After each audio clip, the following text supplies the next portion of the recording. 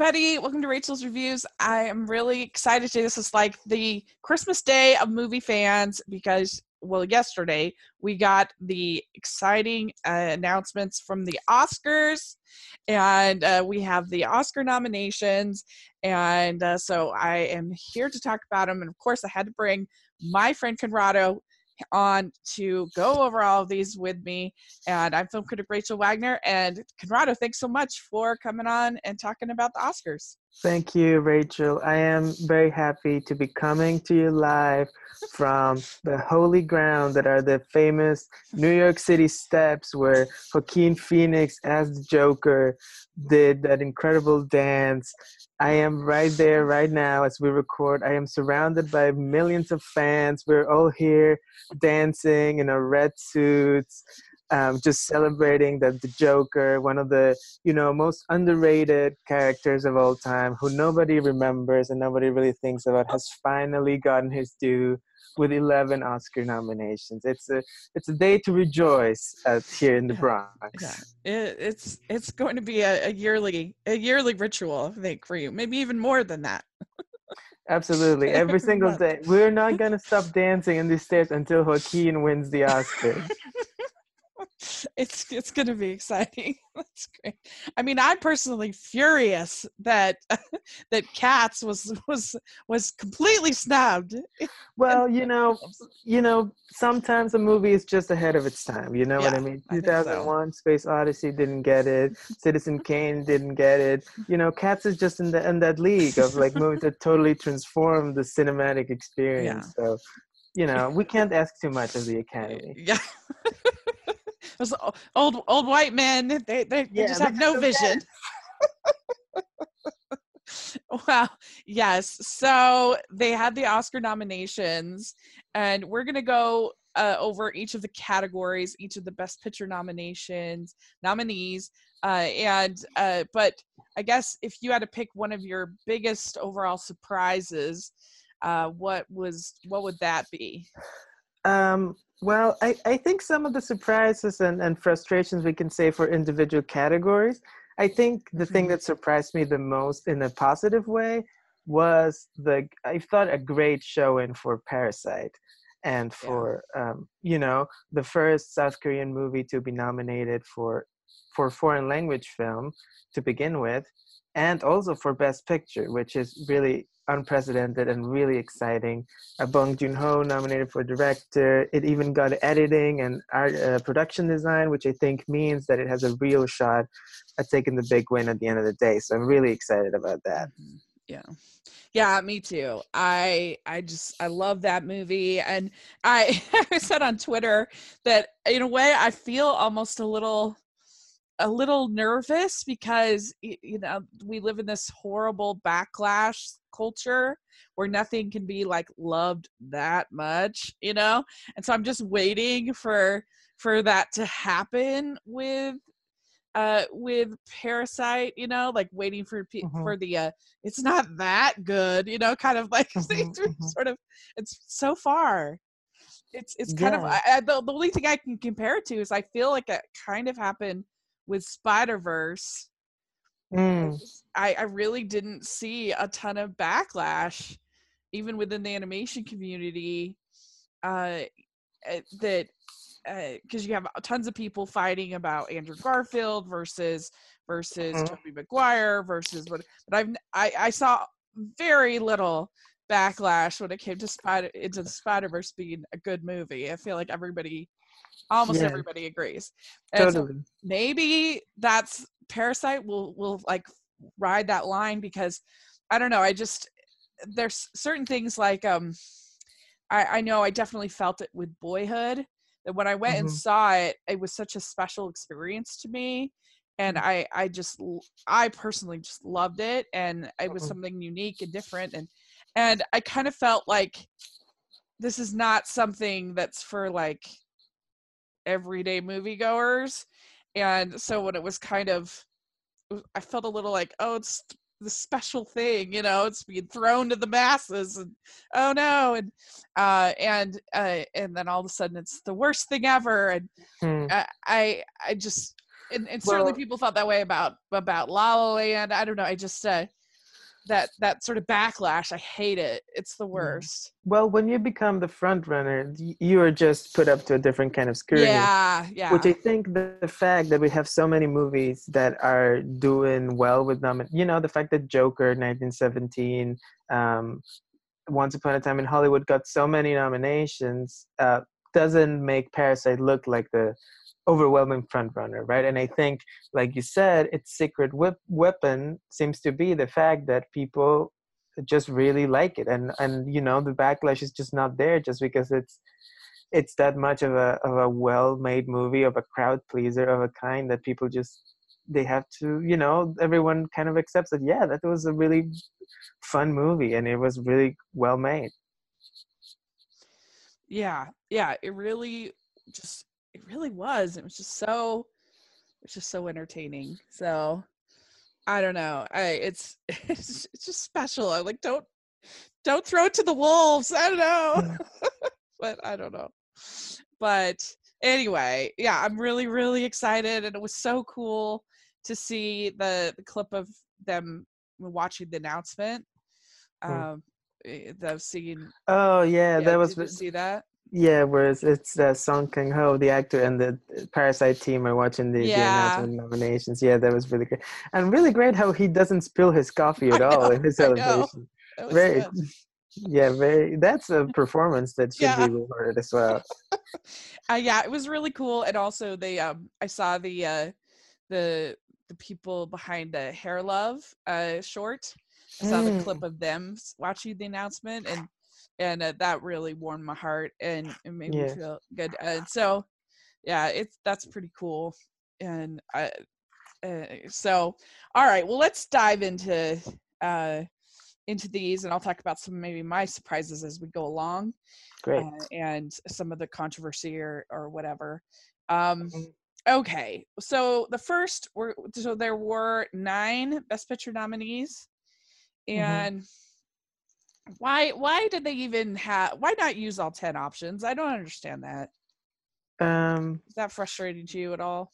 I think I've gotten used to it by now. I think it's a little strange, but it makes it like it adds a element of randomness that I feel like it's appropriate for a thing that is quite silly in of in itself. Like award shows are very random; they don't Yeah, mean anything and things like. So I don't know. I feel like it kind of fits with the whole thing. yeah. Yeah, I guess I can see that. I don't know. It's just like if we can celebrate 10 films, why not? Hmm. There were certainly 10 Yeah. good movies. I heard someone, I don't remember who it was, so one of those people who like explain the methods and the math of the nominations, who was saying that it was practically mathematically impossible to get 10, even though it's Uh, like supposed to be a possibility. So I yeah. wouldn't expect us to get any Mm, year of actually 10 nominees as long as interesting. it's this method. Mm. Yeah. Seems like the max is 9, really. I mean, I think the chances are there. They're just so small. They're less than 1% of getting the 10 nominees. I guess they just have to get so many votes that it has to, in order to qualify, or a certain percentage of the votes or something like that. Yeah. But anyway, so all right. Well, uh, the first one that we'll talk about is Ford v Ferrari. We're not gonna dive super deep into, because we have very different opinions on a lot of these movies. Yeah, and we But have we're just gonna give our 24. short views and talk about it. But you can read our various content or listen to our various content that to learn more, I guess. But we'll talk a little bit about it. So anyway, Ford v Ferrari was directed by James Mangold, and this covers a lot of ground that I like. I like sports movies. First of all, I like stories about friendship, and this is both of those things.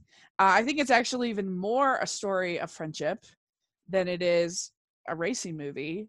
Um, and I thought that was done really well. I really liked little things like the relationship between Christian Bale's character and his son.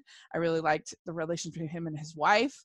I thought that it was just super crowd pleasing, super fun. I saw it in a theater that was probably 1,000 degrees. It was so hot, and I still had a really, really good time. And so it was a movie I really enjoyed. Mm-hmm. Yeah, I had, I think, a bit of the opposite experience. It's probably one of my least favorite of the nominees. I just think it's old-fashioned in not a good way, in my opinion. The script I find very cliched and full of predictable, not very exciting stuff.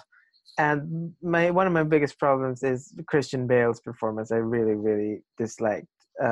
Find him very annoying. So yeah, not a huge fan of Ford v Ferrari. Okay. All right. So then The Irishman, I actually saw this in the theater. Yeah, I Ah. was one of the strong. Um, and I didn't care for this film. And maybe that was because I did see it in the theater. I don't know. But I just felt like, so they set up the Robert De Niro character as this soldier for the mafia. He treats it the same way that he treated being a soldier, and he just follows orders. But the problem with that is I feel like it creates a pretty uninteresting character. He doesn't actually really, he's not morally challenged as a character until the very end of the movie, until the last, this is a long movie, the last 45 minutes, 30 minutes of the Mm-hmm. movie is, he has no sort of moral questioning or moral um uh about anything that he's doing.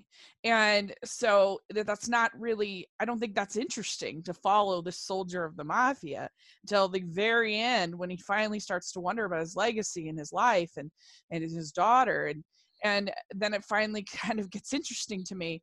But I just feel like there's fundamental character problems in this movie, and it's very self-indulgent in length and scenes that was just like, what is happening here? Nothing is happening. Why is this scene going on so long? And so it's not a movie that's made for me. I get it, I'm in the minority, but it wasn't my favorite. What did you think? I feel similar to you, actually. I think the last, like you say, the last 45 minutes are where the interesting stuff is, and it's really kind of a slog to get there in many ways.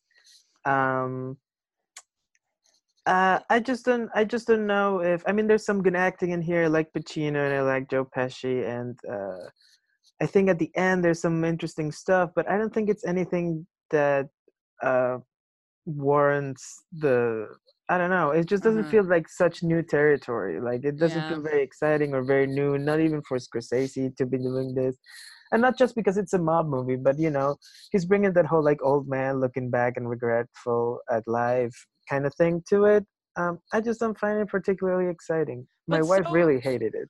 oh really? Yeah, I feel like I would she get along won't. with your She, wife. yeah, she keeps talking about how much she hated this movie. Well, the thing is, like, if you compare it to a movie like Amadeus, which is Hmm. also about an old man looking back at his life, like Hmm. that movie, it sets that up from the very beginning. It's something about retrospective, which I didn't feel like that was the case here. And No, so, definitely not. I think yeah, I think that ending wants to catch you by surprise a little bit, or like wants to be a little bit unexpected in some ways. yeah. But yeah, It, yeah. yeah, and if you think about it in comparison to The Godfather, in The Godfather, like, you immediately have the moral dilemma of the character, because with Michael, because he says from the very beginning he is not his family, and yet he is, and so that's what makes the story interesting. Is, Mm. I mean, I'm not like the biggest fan of The Godfather in the world, but I think it's way better than this, because you just have an immediate interesting character dilemma for this character. I don't know. But obviously, we're in the big minority of The Irishman, which is cool. So if you are listening and you love it, let us know what your favorite parts of The Irishman are. Okay, so then we have Jojo Rabbit. And so Jojo Rabbit is a satire, but it's about a little boy in Nazi Germany who has been indoctrinated about Nazism, and this is at the end of the war. And so he ends up having those views. He comes to realize that he has been taught incorrectly, and he has a imaginary Hitler that starts out the movie as this kind of ridiculous version, obviously, of Hitler. And so through the course of the movie, he comes to realize what he's been taught is wrong. And so I really thought that this was a really lovely film. I thought that it managed to get that balance of humor and humanity. And I thought that Thomasin McKenzie was so good as this girl who is being hidden in the walls that he comes to know, that starts to change his views. And it's obviously not going to be for everybody because it is very, very edgy, I guess, very risky. But I really liked it. I thought it was really good. So I know you feel very differently. So yeah, I think this is my least favorite of the nominees, actually. And not because it's too edgy, but I think a little bit the opposite. I feel like for me, it has a lot of potential, and it just doesn't really go there in the way that I want it to. I'm not gonna get too into it now. If people want to know what I think of it, they can go into my letterbox. Actually, I wrote a little bit about it and what I find frustrating about the movie. But yeah, I feel like as a satire about indoctrination, it takes a bit of the easy way out, in my opinion. Yeah, I mean, it's one of those movies that's going to be divisive for sure. So depending on, how you kind of take it, what they do. So there we go. Okay, then we have Joker, which I just watched last night. I know.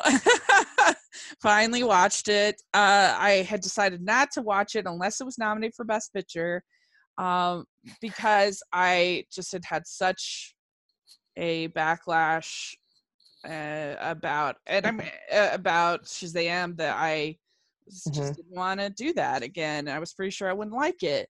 But just to be clear, you didn't want to be subjected to the fact that if you didn't like the movie, you were going to get a million emails and messages and threads from people who are like the crazy DC people, right? Exactly. What should I say? I'm going to continue that this year, where I'm going to be very, very particular about the superhero movies that I review, because it's just such a toxic environment that I don't know. I just, like, if I'm not being paid by an organization to review a film, then I have to think of my own mental health at a certain point. Absolutely. Why subject yourself to that? Yeah. Yeah.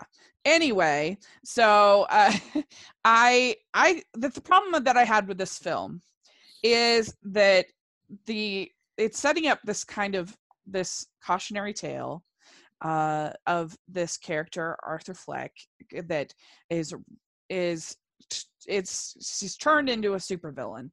And this is what society does. Society, the way we treat people with mental health, the way that we, all of these things. But the problem is that there's no really any counterbalance ever portrayed, which I think that makes his choices less interesting, first of all, and second of all, it makes it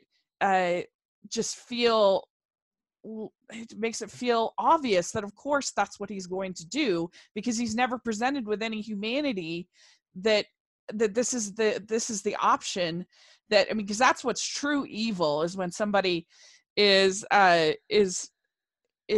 turns away from the light, right? I mean, that's what makes and does horrible things despite,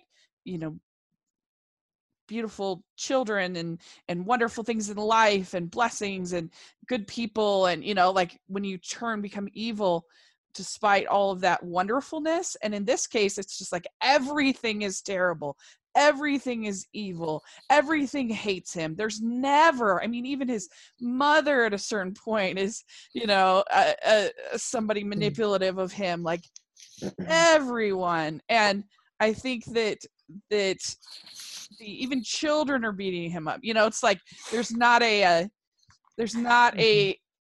counter. There's not a different choice that he could have taken that would have been valid or even really sensible. And so that's where I have a problem with it being this kind of origin story, because an origin story presents some kind of choice, whereas this is no choice. So that's was my kind of takeaway. I didn't really care for it. Yeah. I think I agree with you for the most part. I think it's just empty gesture. I feel like it's wanting to be provocative, but its provocations have no real point of view. I think it's kind of empty, right? Like it's not a movie that, like, if you look at it, like I don't think it has anything interesting to say about mental health. I don't think it has anything interesting to say about politics, like, or like oppression or social justice or lack thereof, or like the systems that oppress people or anything like that, not even from a point of view that I disagree with. I will say I find the one thing that I think is interesting about Joker is that it's the first movie, or they might have done it in the comics, I don't know, because I haven't read all Batman comics, but as far as I know, this is the first time that I've seen people treat the fact that Bruce Wayne is a millionaire as a bit of a complicated problem. I feel like the way they portray the Thomas Wayne character as this kind of like really selfish kind of politician, and what that would mean for Batman as a character was interesting to me. But of course, the movie doesn't really go that far into that. It's interested in other stuff. But that's the one thing that I thought was interesting, and I hope that people do more with that, because usually they just portray Batman as like the very righteous millionaire, and I don't know, my opinion about millionaires right now is not that they're righteous. Well, they try to get into some of that in The Dark Knight Rises with the whole there's some like social political kind of dynamics that try to happen there, but but that also doesn't make sense. It's kind of incoherent, but because I feel these big studio movies, they can't really take a stance there, because they're going to alienate half of the audience that is going to go see them. So they can't really be specific about some of this stuff. I can see that. So that's interesting. All right. Well, then we had Little Women, and I was actually on 2 different podcasts, on the Lambcast and then also on Hallmarkies podcast, where I did rankings of Little Women adaptations. So I'll put links in the description if people want to listen to that. The one on Hallmarkies I did with critic Alonso Duralde, and so that was really fun. We ranked. Oh yeah, I love Alonso. Great. He's been such a great mentor to me. But we ranked the 1933, 1949, 1994, and then this one. And we also did our Dreamcast, which was really fun. Oh yeah, it was a fun episode. And I should listen to that. I didn't know you guys did that. Yeah, I'll send you the link. And so I love Little Women. It's one of my favorite. It was the first book that ever really impacted me. It was the first book I was ever really like proud of. Like, look, Mom, I finished this big book. And so I love it. And we actually were kind of due, because we had 2 not so great versions, one for PBS and one for one modern retelling that was terrible in 2018. So I was excited to get this new version. Normally I'm not a fan of nonlinear storytelling, and so I was really nervous about that, but I actually think it helped the story, because you saw Amy with Laurie from very early on, which helped with that, because that's always felt a little bit of sort of a I don't know what the word is, but kind of a last minute, it's like, here, we'll put you with Laurie, and it's not as satisfying as in this version. It's from the very beginning. You almost have it more invested in their relationship than even Laurie and Joe. And so I really appreciated that. It definitely made Laurie and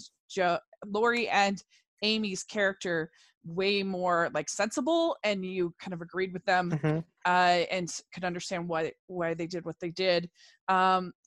I have a few little nitpicks as a hardcore fan of the book, but overall, I really enjoyed it. I really liked Emma Watson. I'm normally kind of mixed on her, but I thought Oh, she was great as Meg, and I liked the whole message of just because my choices are different than yours doesn't mean they're not important. mhm. And so I really enjoyed this film. Yeah, I have no relationship to Little Women from before seeing this movie. Really, I had never read it or seen any of the adaptations, but I loved this movie. Mm. It's my favorite movie of the year, I think, and it's my favorite of the nominees. And I think it's just so beautiful in so many ways. And I really love um, that it.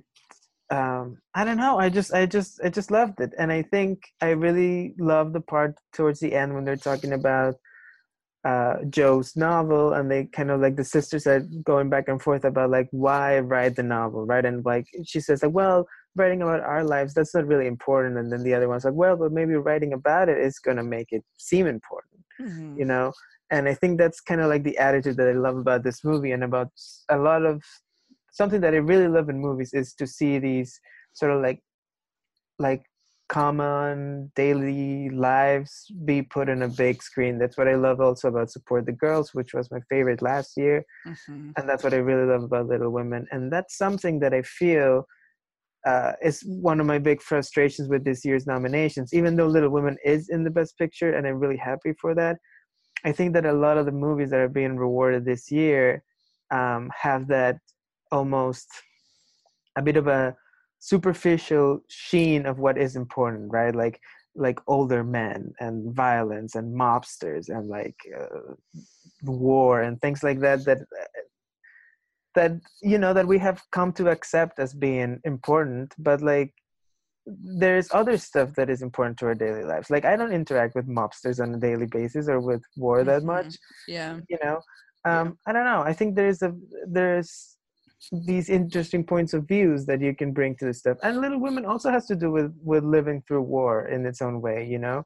Mm-hmm. So I Yeah. don't know. I really love it. Yeah, it's really a good film. I really enjoyed it as well.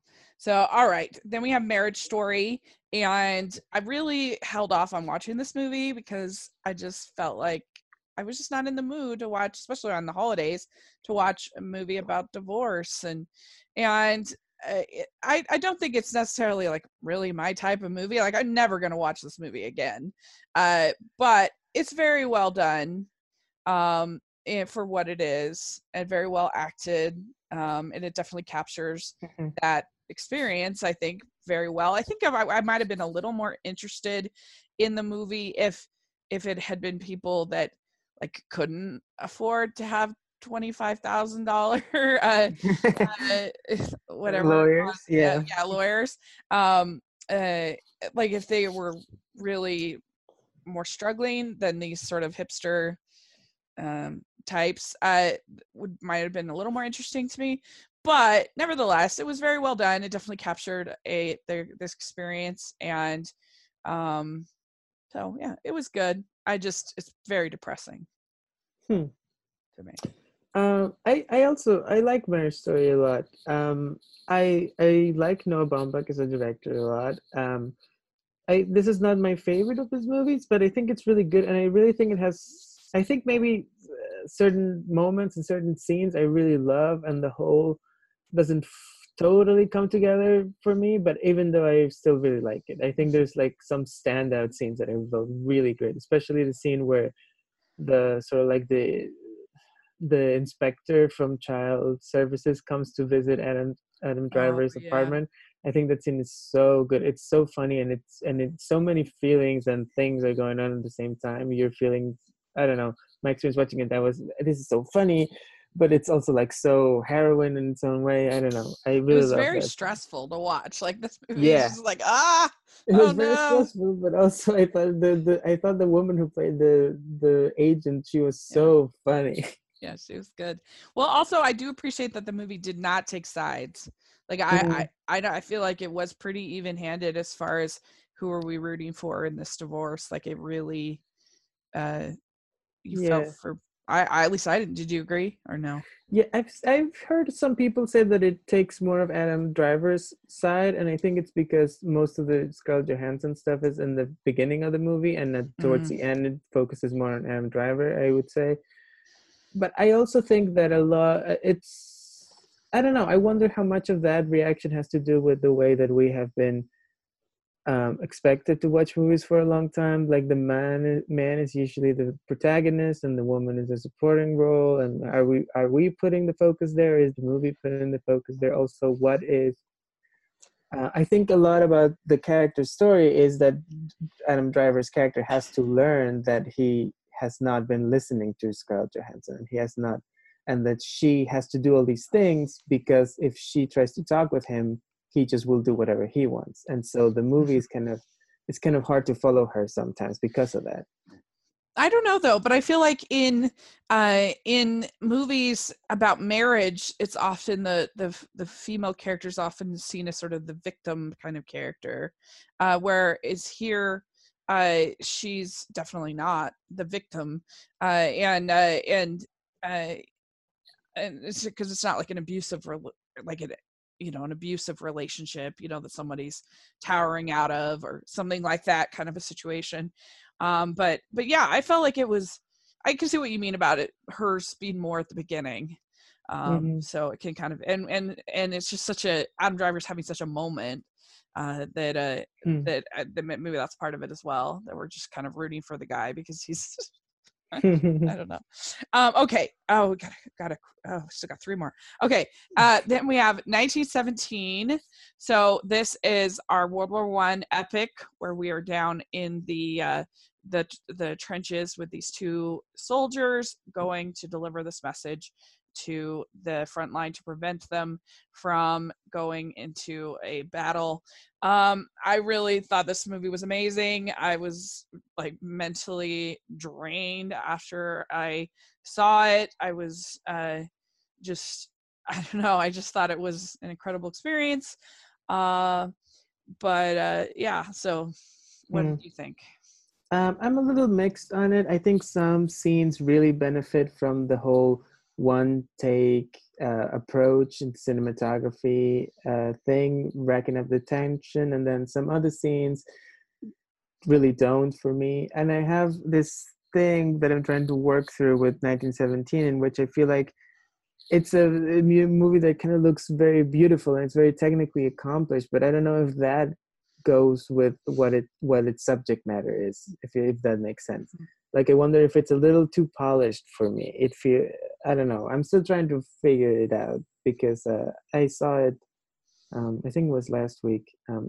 Yeah, so I'm not sure what I think of it. I'm kind of on the fence about it. Fair enough. Okay, then Once Upon a Time in Hollywood. So this movie, I liked it well enough. I think that it had so many scenes of characters driving that was became kind of a joke for me. Wait, but what about Ford v Ferrari? You love that. Yeah. It's all driving. Leisurely driving. But it does have some great performances, and it's fun enough. I didn't love it, but okay, Yeah, it's fine. I liked it quite a bit. I think it's interesting as a Quentin Tarantino. I guess not a fan necessarily, but someone who's followed his career. I think it goes into some interesting places. I think it feels like he's trying to figure some stuff out that he hadn't before. It's becoming more introspective about his own life and his own career. And the movies, I think it's a lot of fun. And it's got its own problems, but overall, I enjoyed it also. Yeah. So it's only the second Tarantino movie that I've seen. I certainly liked it much better than Pulp Fiction, which I am an outlier on. I didn't enjoy. So, all right, last film is Parasite, and we've already kind of talked about that quite a bit. So, but I just loved it. I thought it was so entertaining, but also thoughtful, but not message driven to the point of like being obnoxious about it. Like it allowed you to think for yourself. Like I was not a fan of like The Dead Don't Die this year, where it's like the narrator's literally telling you over and over again what he's trying to say. That was very annoying to me. Whereas this is like, it allows you to think for yourself, and it's funny, it's scary, it's got the gore if you were into that. It's just really fun, this movie, and it's so good. I love it. Totally, totally. This and Little Women are the two of the nominees that I absolutely love. Yeah. And if you allow me to do a little plug for our other podcast that we host together, the Criterion Project, we just did an episode on a movie called The Housemaid, which is a South Korean movie from the 1960s that was a huge influence on Bong Joon-ho, the director of Parasite. So if you're interested in knowing more about, like, you know, the kind of things that influenced this brilliant movie, then go check that out at the Criterion Project. Yeah, and we talked to quite a bit also about Parasite in there as well. So yeah, I'll put a link down for that in the description as well. So all right, so I feel like in discussing those, we will have covered a lot of the other nominees. So we'll just kind of go through these a little more quickly. So okay, so for Best Actor, we have Leonardo DiCaprio, Once Upon a Time in Hollywood, Adam Driver, Marriage Story, Joaquin Phoenix in Joker, Jonathan Pryce in The Two Popes, and Antonio Banderas in Pain and Glory. Have you seen Pain and Glory? Yes, it's really good. It's an Almodovar movie, which you know I'm a fan of, and and Antonio Banderas is really great. He is my favorite of the nominees in this category. Oh, cool. Yeah, so I have not gone to see it yet, but I guess it just went on streaming. So it's one of only two of these major nominees of acting, screenwriting, Best Picture that I have not seen. I haven't seen Richard Jewell, and I haven't seen this. So I'm real excited to see it because I do also like what I've seen of Almodovar's films. So and then I just watched The Two Popes last night.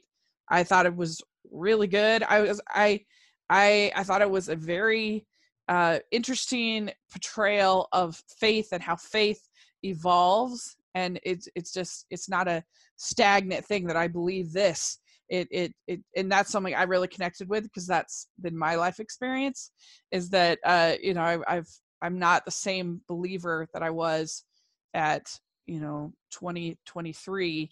It has changed and grown. There are definitely parts that felt pretty fictionalized to me, but I definitely thought Jonathan Pryce did a great job. So I liked it a lot better actually than I expected. We don't have to get too much into The Two Popes. I have complicated feelings about The Two Popes and the Pope in general and the Catholic Church. I grew up in a very Catholic country in a somewhat Catholic upbringing. I don't know about this movie. I don't want to get too into it. I would say enough. Jonathan Pryce, I don't know. He seems like a little obsessed with playing famous Argentinian people, huh? Because he did Perón in Evita, and now he's playing the Argentinian Pope. So I don't know. That's a good point. Okay. Yeah. All right. So Best Actress, we have. I should probably say. I should probably say who I think.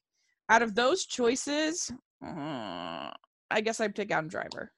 For who your favorite is? Yeah, who I prefer. Yeah, my favorite. Yeah. It seems like Joaquin's gonna win, right? It seems like it. Yeah. So Best Actress, we have Cynthia Erivo for Harriet, Scarlett Johansson for Marriage Story, Saoirse Ronan for Little Women, Charlize Theron for Bombshell, Renee Zellweger for Judy.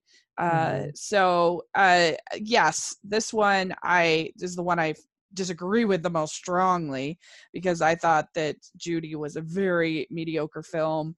I didn't enjoy it. I thought that, yes, she looks like Judy at the end of her life, but I just like Judy was a fighter. And if you listen to those recordings, and watch them, she was so charismatic despite being obviously very troubled. And the fact they didn't have her lip sync is bizarre to me because she sounded nothing like Judy at all. And I just thought that was a huge miss. And the story I just thought was so I don't know, I just thought it was lame, and I didn't like that movie at all, and I didn't particularly like the performance, especially the singing. So that, and she'll probably win, but I don't like it. Yeah, So she will probably win. I'm also not the biggest fan of Judy. This is, I think, the moment when we say that there's a bit of the pushback against this year's nominations has somewhat to do with the fact that Cynthia Erivo is the only non-white actor nominated this year, and there aren't really right. that much of representation, which is kind of frustrating because I thought it was a really good year with a lot of options. You know, you had the cast of Parasite, you had Lupita Nyong'o in Us, which I think she was great. You Yeah. have Aquafina and Xu Zhao from The Farewell, which are also really great. So yeah, so it was particularly frustrating on that front, I would Yeah, say. I mean, for The Farewell to get nothing, I was really surprised. I thought it would at least get this best supporting. I Yeah, was very surprised about that. I was also surprised. I thought it would get like, if not an act, and then maybe like a screenplay or something, but Yeah. absolutely nothing was really And really frustrating. someone's saying that A24 got almost completely skunked. It got a lighthouse for cinematography, a couple other I think a few things, but Mhm. did they just drop the ball on their? I just wonder if maybe or I just think with they their didn't get the kind of movies that the Academy is going to nominate.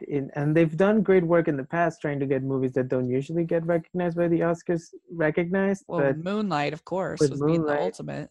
yeah, but this year seems to have been you know, the other thing about this year is that the Oscars are really early on February 9th, so the I think the voters are not seeing as many movies as they usually do, and that's why you have so many movies getting like more than 10, 11 nominations. You know, Yeah, Joker has 11, Irishman has 10, and I think that speaks to the fact that the voters have not seen that many movies. yeah. You know, they're just Uh, nominating the same movie in every category.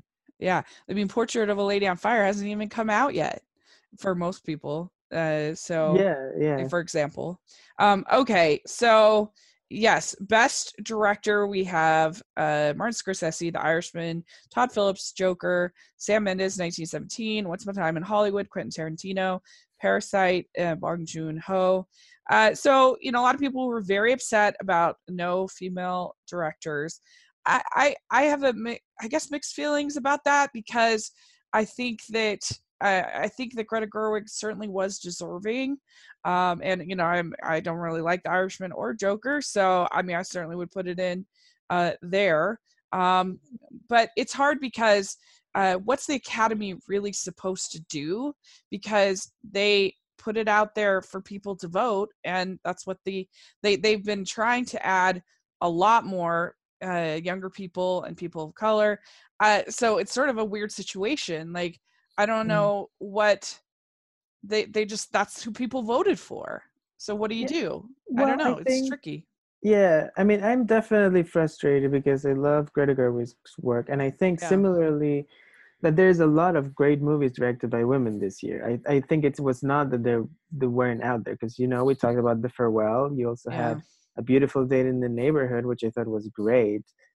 Portrait of a Lady on Fire. You have Hustlers, and you have all these movies, and I think Hmm. some of it has to do with what I was talking about with Little Women, of what voters and people think is important and what they don't. You know, a movie about mobsters, about war, about violence done by men is seen as important. A movie about, Little Women, or like Hmm. female strippers or things like that, are seen as less important, or Right. crass or whatever. So I think it's a change. I mean, change in the voting body, sure, but also a change in the in mentality. And I think it's important for people to point out that there are certain biases about the way we have been taught to see movies, and Hmm. to prioritize certain movies Yeah. over other movies. I mean, and that kind of change is a long change. I mean, because Yeah, yeah, it's tricky. I don't know. yeah. It's a tricky thing. Um, anyway, so there you go. All right, then best supporting actor we have Tom Hanks, Beautiful in the Day in the Neighborhood, Anthony Hopkins, The Two Popes, Al Pacino, The Irishman, Joe Pesci, The Irishman, Brad Pitt, Once Upon a Time in Hollywood. I kind of feel like this is Brad Pitt's to lose. Do you agree? I think so. It looks like he's gonna win, and I'm happy because I love Brad Pitt as an actor, and I think he's really good in Once Upon a Time in Hollywood. I think he's Yeah. really funny, and I think he's really cool. He's like doing all the Brad Pitt things that we love or that I love. Mm-hmm. I'm curious to know what you think of A Beautiful Day in the Neighborhood because you're such a Won't You Be My Neighbor fan, and I thought that movie was great, and I love Tom Hanks in it. I love Tom Hanks in it. I think that I gave it a positive. I gave it a fresh. It was a good movie. I felt like Lloyd Vogel's story was kind of generic. I felt like it's one of those biopics where it's like we are focusing on the least interesting person as opposed to the actual interesting person that is here. But I didn't hate it. I liked it just fine. I like Chris Cooper's always good. But I don't know. I just think that that Fred Rogers had such incredible moments in his life, like particularly when he's speaking before Congress and he gets that crusty old senator to change his mind about the funding. Like that is such an incredible part of that documentary where I was just like, oh my gosh, wow, I love Fred Rogers. And that's kind of what you have the documentary for, though. I feel like this movie was trying to do something different. I really like the idea of this movie of being like an episode of the show, but for adults. I don't know. I really love that. To me, it was kind of like My Week with Marilyn, where it's like, why are we spending all this time with this guy when we could be spending time with Marilyn, who's the interesting person? Yeah. But I didn't hate it. I liked it just fine. I just don't. To me, it wasn't great. But he was very good in the role, and I think he's worthy of the nomination.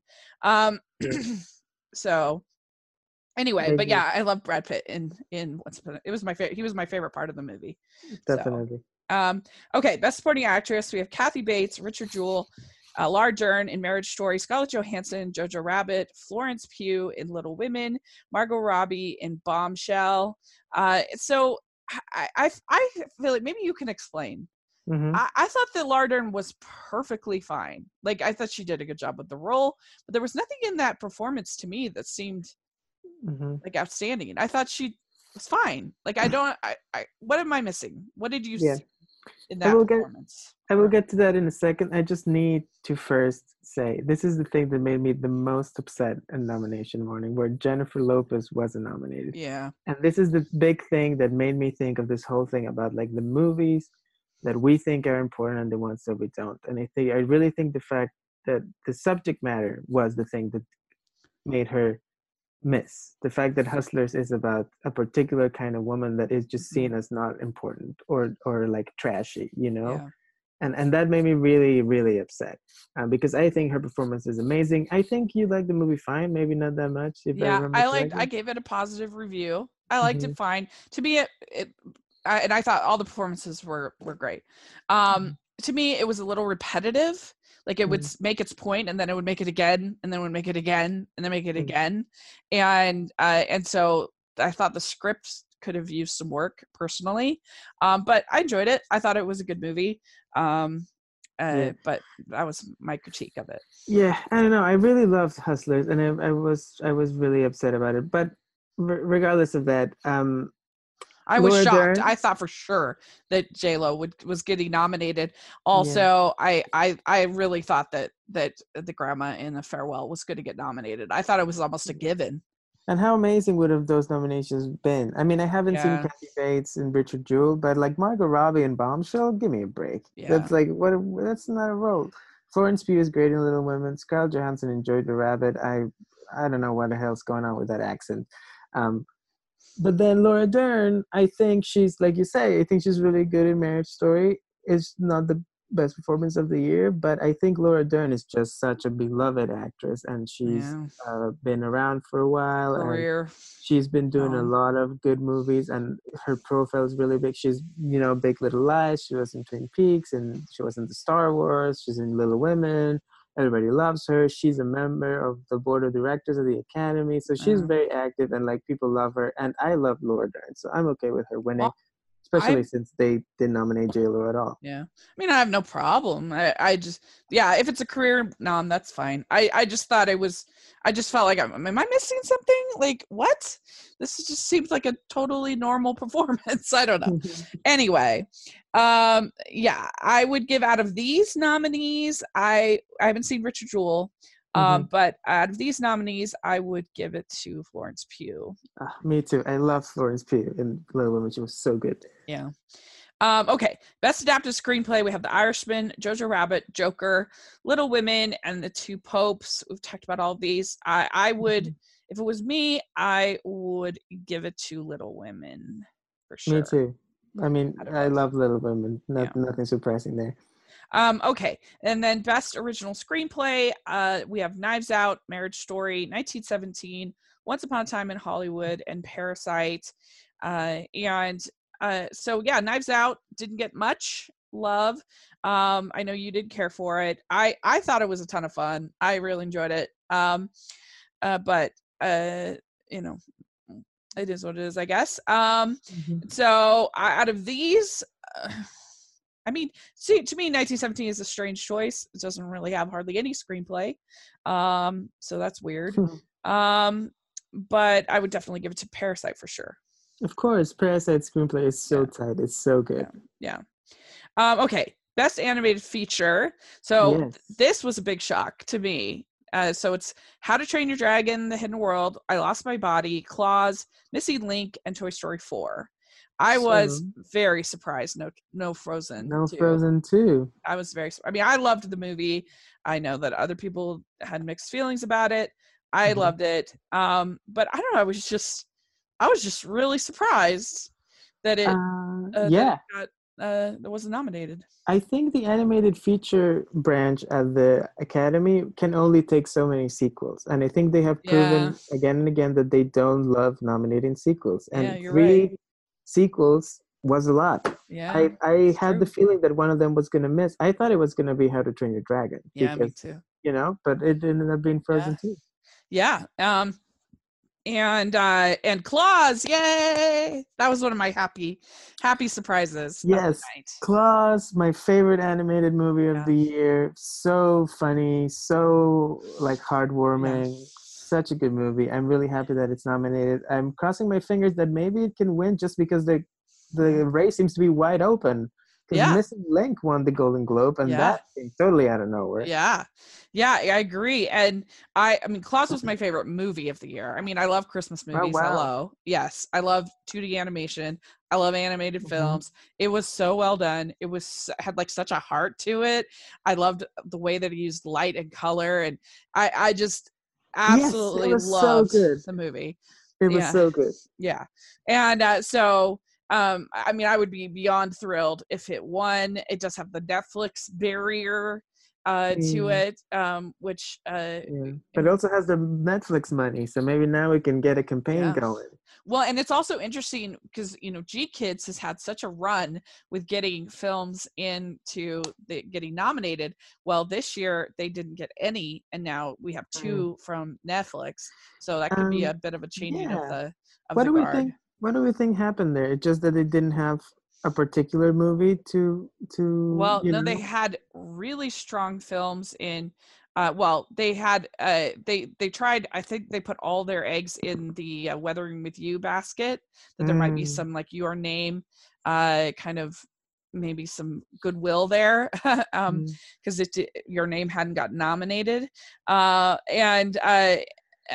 unfortunately Weathering with You is not nearly as strong a film as Your Name. It's not, I didn't hate it, but it was not as good as I wanted it to be. But they had a really strong film called Promare, which I loved. It was one of my favorite of the year. But it's very weird. So and it's also I didn't even hear about. I feel like they maybe didn't play their chips right or didn't showcase the right movie. But they were definitely all in for Weathering with You. That was going to be the one, I think. But they have an anime bias with the Academy, so that's tough. And I think that they also had a beautiful film called Funan, which highly recommend. It's available to rent, stream. I loved it. It was so moving, that people should check out. But yeah, GKIDS, they didn't get it. So it's interesting. And so maybe that's a changing of the guard a little bit, that Netflix is going to be, because they have an incredible group of animators that they have gathered together For Netflix, over right? at over at Netflix, and it's very exciting for all of us that are huge animation buffs. Even they've got Guillermo del Toro working on projects. They have just an incredible. They have the I can't think of his name all of a sudden, but the guy who did Book of Life, he's working on a project. They have Yeah. just so many exciting projects that are going to be coming. Glenn Keane is doing a movie that's coming out this year in 2020. That's a Oh, musical that looks I didn't know that. amazing. Yeah, and so it's pretty exciting for animation fans. And so yeah, we had, and this is Laika has managed to get every single one of their films nominated for animated film, which is pretty amazing actually. Yeah, I Yeah. know. And if Missing So Link, which wasn't such a dud, I would think it's the perfect time for it to win. yeah, I just don't know if it's. I mean, maybe it'll do it because it did at the Globes, and they're, yeah. the category is spread out. It could be. I mean, most people liked it much better than you and I did. But Yeah. I still think Toy Story 4 is going to win. But we'll Okay. see. It could be. All right. Well, I'm gonna keep my Yeah. fingers crossed for Klaus. Yes. Okay. Let's zoom through some of these. So best cinematography, The Irishman, Joker, The Lighthouse, 1917, Once Upon a Time in Hollywood. So these are all, I think, pretty good cinematography. Kind of cool Yeah. to see The Lighthouse in there because it was Yeah. different. But yeah, what would you pick out of these? For my favorite, The Lighthouse, for I think 1917 is gonna walk with it. Cinematography with that whole one take thing, and Roger Deakins, Yeah. I think it's in the Agreed. bag. Yeah. Agreed. Okay. Best costume design. We have The Irishman, Jojo Rabbit, Joker, Little Women, Once Upon a Time in Hollywood. Also, I think all good costumes. So I would have actually personally nominated the Maleficent movie. That Oh. movie had amazing costumes. But so out of these nominees, I would give it to Little Women. I think it was the best. I think Little Women has great costumes. I love Jacqueline Duran, who's the costume designer. I think I would love to see Once Upon a Time in Hollywood win because Arian Phillips, costume designer, has never won, and she has done some amazing work throughout the years. She did some of my favorite costumes for Hedwig and the Angry Inch, and she's done a lot of Madonna stuff and a lot of movies, and I would love to see her win. Mm-hmm. Yeah. So the best documentary feature, I haven't seen any of these films. Of course, I was I'm not disappointed because I didn't expect it because the documentary branch is not the best. But I loved the movie Maiden this year, and of course, because the documentary branch, they don't like rewarding inspiring, crowd pleasing films. They like these talking heads, like controversial expose, whatever films, and so yeah. I don't know.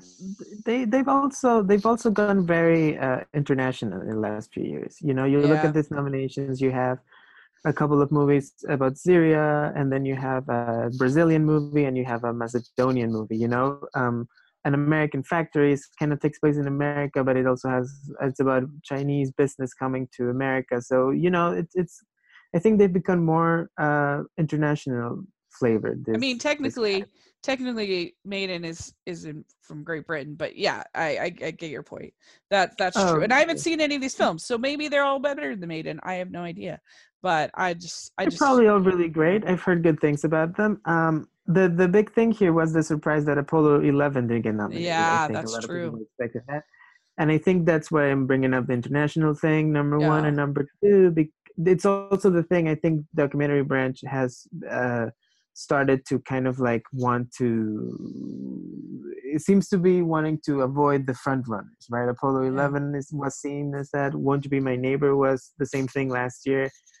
So they think they actively want to reward like smaller movies that are not expected. I heard an interesting point about Apollo 11 though, that there was no new footage shot, none, zero. So is that like, right? Is that a movie? You know what I mean? Like, is is that a problem? I don't know. I mean, I liked the movie, but like if you're is it a editing achievement Hmm. and not a, I don't know. It's sort of Documentary a weird. track? It's a weird movie. So it's it's, Hmm. it's kind of a, It's not a problem for me, but I think I've heard before that the documentary branch does not love uh, documentaries that are all stock footage. I feel I like they mean, rarely it's get the them. first time that it's ever happened where it's been 100%. Like no, I mean that I've heard of at least. I mean this is 100% Yeah, I mean, all. I don't know. I don't know. It's weird. Anyway, okay. So best editing, we have Ford v Ferrari, The Irishman, Jojo Rabbit, Joker, and Parasite. I mean, I would definitely give this one to Parasite, but Hmm. I mean, I think all of these had pretty good editing, to be honest. Uh, For Irishman, I mean, sure. I don't think I was mean, I good think The editing. Irishman. I mean, I don't know. I don't think the editing in The Irishman is necessarily bad. It's really hard to judge editing, I guess. It's such an invisible art. I think it's interesting Yeah. that Once Upon a Time in Hollywood's not nominated Yeah. here.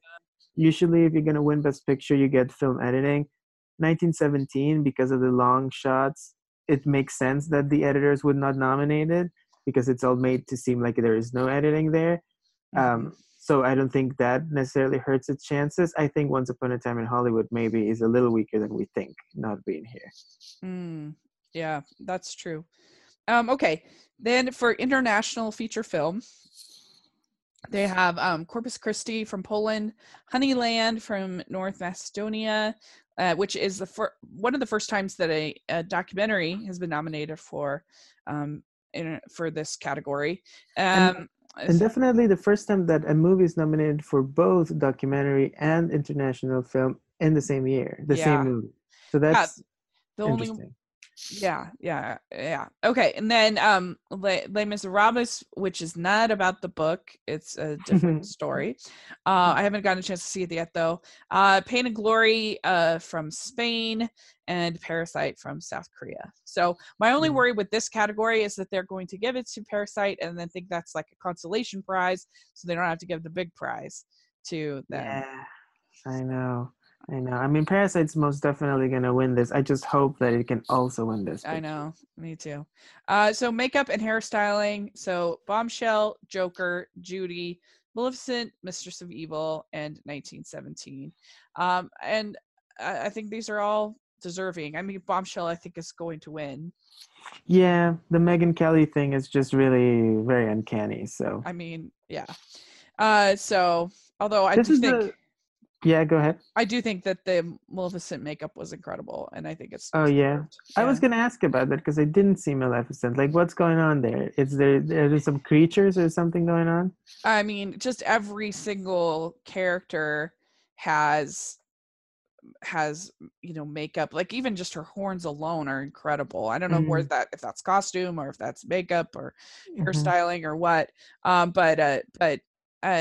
mean that movie, it's not a, I went rotten on it. It's because it kind of loses its way, but it's a weird movie. I actually would be curious for your thoughts because it's a bonkers film, and Okay. they they actually did, I think, genuinely really try to make something weird and different, and I hated the original. So Hmm. I was really close to Fresh, but it just gets kind of mired in the end. But the production design was really good, and all the makeup and costumes and everything was Mm, very, very, very well done. Um, sounds anyway, incredible. yeah. So original score, we have Joker, Little Women, Marriage Story, 1917, and Star Wars: The Rise of Skywalker. I mean, I must admit, I rolled my eyes. I mean, I love John Williams, of course, everybody does, but Yeah. I mean, there's the talk of this maybe his last score and whatever and whatever. Um, so I think there's a little bit of sentimentality there. He's been nominated for, other than the prequels, for every Star Wars score that he's ever done. yeah, So I don't know. So yeah, I mean, if it was just me, I would pick Little Women. I loved I that love the Little score. Women score, but I also love the Marriage Story score. So it's between those two for me. Yeah, I think the Joker will actually win. Yeah. I think. Is there something special about that score? You just saw it. I don't remember the score at all. I Just mean, like it's a little drony, right? It's like brrr, a little bit. yeah. I mean, I thought it was a decent score, but I don't know. I just feel like there's momentum there, and she's pretty cool, uh, interesting. You know, it's Yeah. cool to have a female composer, and I Yeah, don't know, just that's from the Golden true. Like Globes and the uh, music branch is one of the like there's so rare to get female composers nominated, let alone win. So that would yeah. be kind of a big deal. Yeah. So best original song, we have "I Can't Let You Throw Yourself Away," Toy Story 4. I'm gonna love me again from Rocket Man. I'm Standing with You from Breakthrough. Into the Unknown, Frozen 2. Stand Up from Harriet. So I was so What a category. disappointed.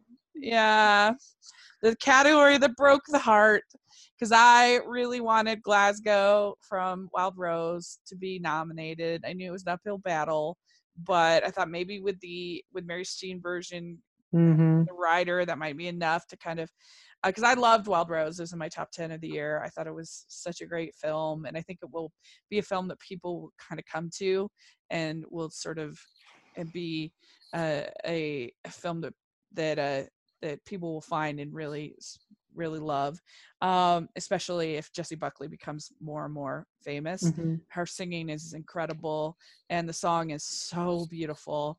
And I mean, if I like it better than Frozen songs, that's saying something. Because I love Lopez's and their songwriting and Mm-hmm. everything. So I was disappointed, and I guess this breakthrough song is from Diane Warren, who's a Academy favorite. And I mean, I actually enjoyed Breakthrough. I think it's a decent little film, but I come on, Glasgow's so good. Ugh.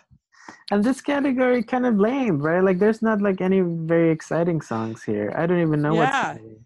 we I could think have what's had. interesting actually is that Rocketman didn't really do very well. This is the only Yeah, you're nomination right. that they got. And Taron Yeah. Egerton won the Golden Globe, and I thought costumes and makeup for Elton John movie, Oh like yeah. so yeah, It's the too Academy bad. really wasn't into Rocketman. Yeah, I really enjoyed Rocket Man, so that's very true. But oh man, we could have had Jessie Buckley singing Glasgow at the Oscars. That would have been amazing. Do you think they'll even do the performances with this group of songs? I hope not.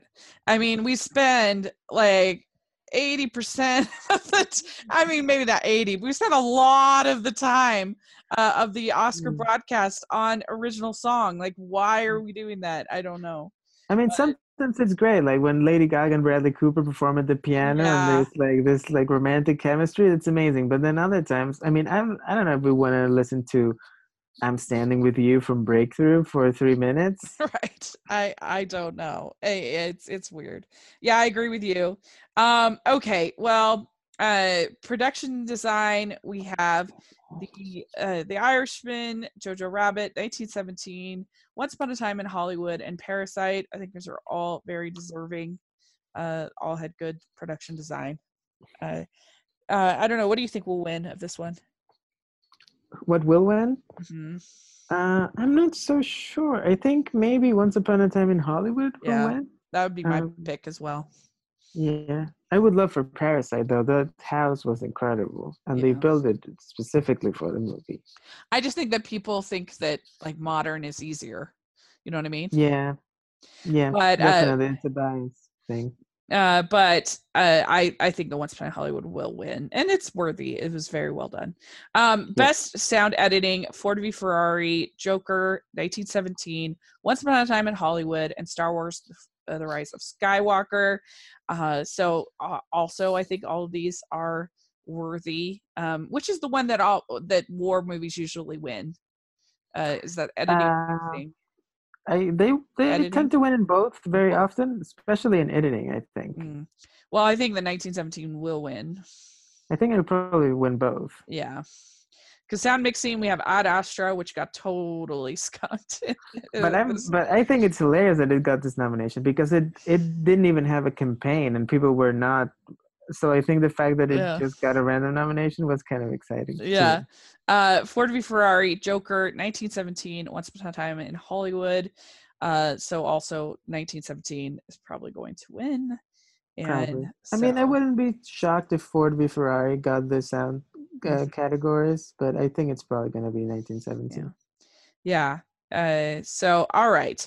Best visual effects, we have Avengers Endgame. It's so low nomination. The Irishman, The Lion King, which is so funny because it's an animated film, and so not the. I mean, that irritates me. 1917 and Star Wars: The Rise of Skywalker. I mean, I could go on forever about The Lion King, but I won't. But it's not a visual effects film. It's an animated film. It shouldn't be in this category. It's ridiculous. But visual effects, I mean, I don't know. Which do you think this will go to 1917? I think it's going to The Lion King, honestly. But it's not a visual effects. I know, but they love animals. They love CG. Like, every time there's a lion or something, they like Life of Pi got it. The Jungle Book got it. The Golden Compass got it. So they love animals in this category. I'll be so mad. I'll be so mad. I'll be more mad about that than Renee winning. But yeah, you're probably right. Ugh. And it is in its own way impressive, like how photorealistic they are, I guess. So I think they might go with that. It is, but it's just not it's not a live action film. It's an animated film. But animated films can get nominated for visual effects, right? Kubo got nominated. But that's stop. Yeah, I guess that's feels different because that's stop motion, but it's not. You're right. But if Planet of the Apes can get nominated, it's kind of getting rewarded for the same thing that Lion King is, right? Animating. Yeah, I just think it's an animated film, not a live action film. So the fact that it's I don't know, it just irritates me what Disney's doing and pretending that it's not animated. Not animated. Like it's really rude to the animators who worked for forever, to make these visuals to pretend that it's not animated. I don't know. Very irritating. But I don't know. Hopefully that won't be the case. But I feel like the best one out of those is Avengers Endgame, but that's just me.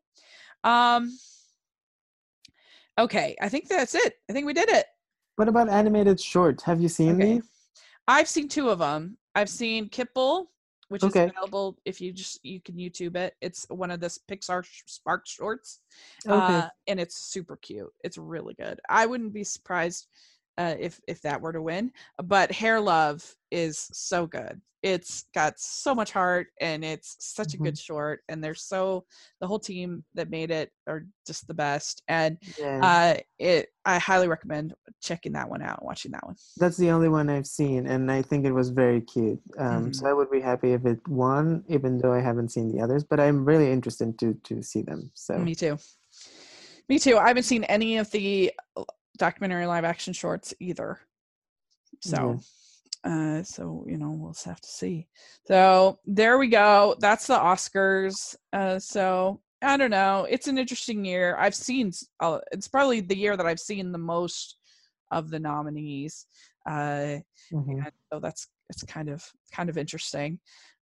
So yeah, we'll see how it all plays out. And we're gonna do our little award ceremony that we do that we've done the last couple of years. We have our fun categories like Best Kiss, which are way better than the Oscars. So we'll talk about that and let you all know when we're going to do that because it's a lot of fun. But let us know if you're listening what you think of all these nominees. Do you think we're crazy in our opinions? We probably are. Put in the comments what you think and or let us know on Twitter. And like I said, we'll have all those various links to things we talked about in the description section. So make sure you check that out. And Conrado, where can people find you? You can find me on Twitter. That is at Coco Hits New York. You can also find me on Letterboxd if you search my name, Conrado Falco. And you can always find me at the Criterion Project, which we host Yay. together every 2 weeks. We have a new episode about a movie that's available on the Criterion channel. It is not as pretentious as it sounds.